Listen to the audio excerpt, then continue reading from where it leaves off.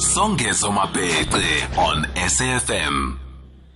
Welcome to Mr. Rajan Naidoo, Director of EduPower Skills Academy, who believes the solution to unlocking future career aspirations for the youth and for the many unemployed South Africans really is through learnerships. Getting work experience then through learnerships. A perspective. Mr. Naidoo, good evening. Your thoughts, please.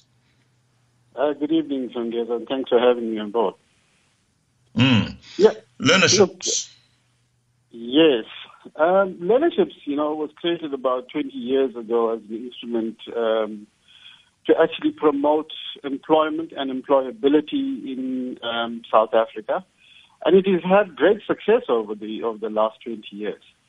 I think with learnerships, many young people need some sort of a bridging mechanism to get from being unemployed into the workforce, and learnerships are actually a great bridging mechanism to make them employable, because many employers are reluctant to take on, for instance, first-time work seekers. Even graduates coming out of university find it difficult sometimes to get, because many employers find it difficult or reluctant to want to employ them because they lack experience, they don't have traceable work references, etc. And many employers feel that a new person entering the workforce is not work ready, and therefore they're not going to add the value. They're going to cost the company more than the value they're going to create within the company. So learnerships, for instance, actually is a great tool. Most often a learnership will run for about 12 months. It's a win-win for the company and for the learner. The learner gets to earn a stipend. The learner gets to get to a formal qualification on the National Qualification Framework. The learner gets to get work experience. And from the employer's side, what happens is that the employer gets a 12-month window through which they can view the learner and see whether this learner is going to be a fit for their culture and for their organization post the learnership. So it's actually a win-win for both parties. Let's talk about that win-win then, because essentially from what you are saying, not only does one walk away with qualifications and at a minimum covering one's cost, open close quote, covering one's cost, depending on one's socio-economic circumstance. I do understand this learnership to be a year-long glorified stroke targeted interview. Would that be a fair assessment of it? In a sense, yes, but it's a lot more than that. From a company's perspective, you could say that. But during that year, from a learner's perspective, they're earning an income. They're earning minimum wage or better. I mean, some of the sponsors that have worked with us have paid the learners up to 8,000 Rand a month, which is a great sort of wage for people that have never had work experience before. And it is, as you say, a great recruitment strategy for the employer to actually have a 12-month view of a learner.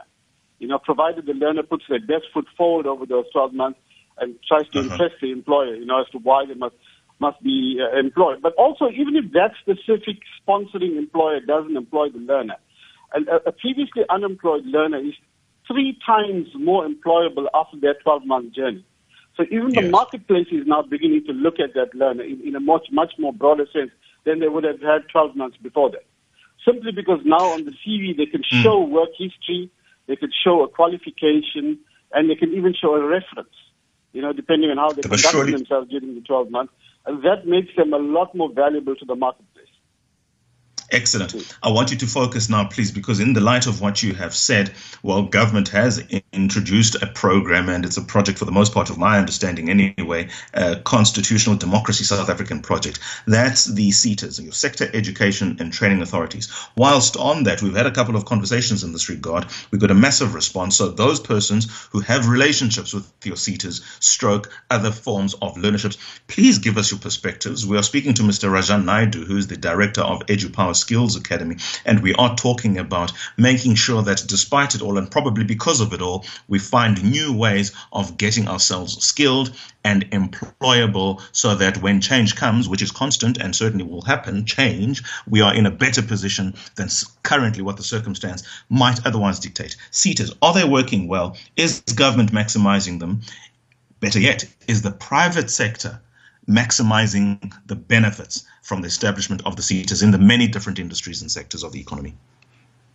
Look, some SETAs work better than others. I mean, there's about 21 of them, so it's hard to talk of all of them in a single stroke. Some work better than others. Some are larger than others. It depends on the sectors in which they operate as well. Sometimes the learnerships operate better in certain sectors than they do in other sectors, right? But overall, the SETAs have been successful over the 20 years in terms of what they do. I know many SETAs have had administrative issues and have had delays caused and governance issues, etc. over the last 20 years. I know some of the SETAs were put under administration.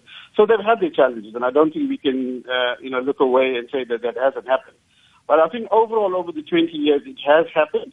And I think more recently, with the advent of BEE and with skills development and learnerships featuring so prominently within BEE, it's actually created another dimension for which SETAs have to deliver on. Because a lot of employers are conducting learnerships over the last 3 to 4 years because of BEE compliance. Because skills development is a major part of BEE, as an example. So, look, the SETAs are doing what they need to be doing. Can they do a better job? Certainly they can do a better job. I think they definitely need to build greater capacity in terms of their administration. There are sometimes, unfortunately, long delays when you're applying for accreditation and for other things. But in general, the SETA system is working, as we're also moving slowly towards the QCTO system now as well.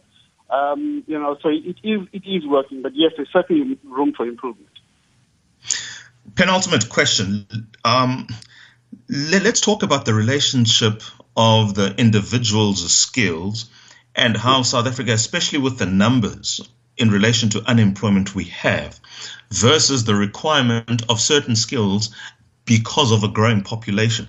This does make for a strong case of your FETs, your further education and training institutions, which are not quite your universities.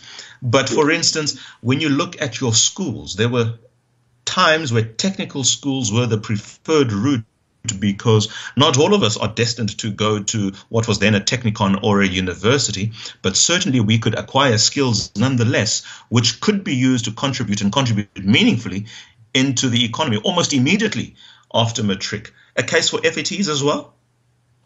Definitely. I think, I think it's a cultural thing in South Africa. The universities has enjoyed pride of place in terms of being a reputation. People want their children to have degrees from university as opposed to certificates from FET colleges. And that, for me, is a cultural thing. We have to have a mindset change in the country to get to convince the population in general that FET certification and skills from FET colleges can be as valuable as a University of Technology or a university certificate. As we know, many university graduates that come out with certain types of degrees are also not finding employment within the economy, whereas I believe people coming out from FET colleges will be eminently more employable within the economy than some university graduates. So certainly there is a case for FET colleges. Final question. Why do South African employees not, generally speaking, back talent perhaps as other jurisdictions might? For instance, you lamented it first up that you are looked at very differently post a learnership versus having no learnership. Why can't somebody simply be backed and given the necessary support? Yeah, look, I think learnerships, it provides a very different sort of approach to skills development, right? Because you could have people, for instance, that are employed and both unemployed. And also with learnerships, the cost of running a learnership, for instance, is much lower because of the SARS incentives to employers.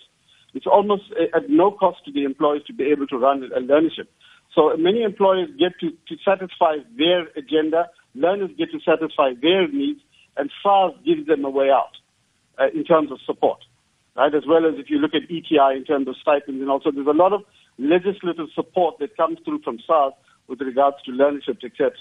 And now if you're also looking at the BEE scorecard, it's added a lot more dimension in terms of skills development support for both higher education as well as learnership. Higher education is something that's more recent, but learnerships has been there for the last, I think, 4 or 5 years. Creating that support mechanism for training. Let's leave it there, sir. Thank you very much for your time, Mr. Rajan Naidoo, Director of EduPower Skills Development. We're talking to young people in terms of accessing the job market, and we continue that conversation immediately after this short sting with Mr. Jared Rajan, founder of Trusted Interns and country manager of the Knowledge Trust. Mr. Naidoo, so far, thank you indeed.